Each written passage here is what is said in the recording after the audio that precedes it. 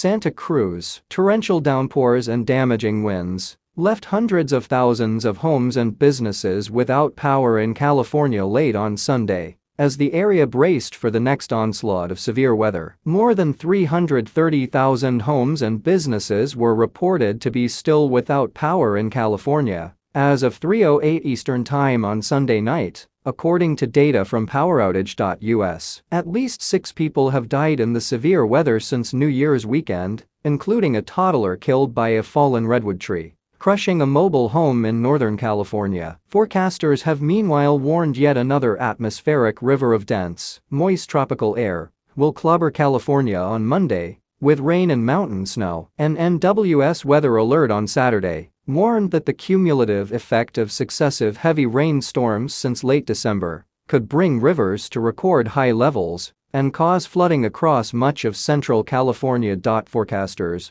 warned that northern and central California was still in the path of a relentless parade of cyclones on Sunday, promising little relief for the region. 2 overlapping phenomena: an immense airborne stream of dense moisture from the ocean, called an atmospheric river, and a sprawling, hurricane-force low-pressure system known as a bomb cyclone, have caused devastating flooding and record snowfall over the past week. The latest storms vividly illustrated the consequences of warmer sea and air temperatures caused by climate change. The West Coast remains under the target of a relentless parade of cyclones that form and intensify over the Pacific Ocean, the National Weather Service, NWS, said in a Sunday morning forecast. In the last week, severe weather spawned violent wind gusts that toppled semi-trucks, flooded the streets of small towns along Northern California's coast, and churned up storm surge that destroyed a pier in the beach city of Santa Cruz. The heavy rain and snow have already caused significant flooding and ground saturation,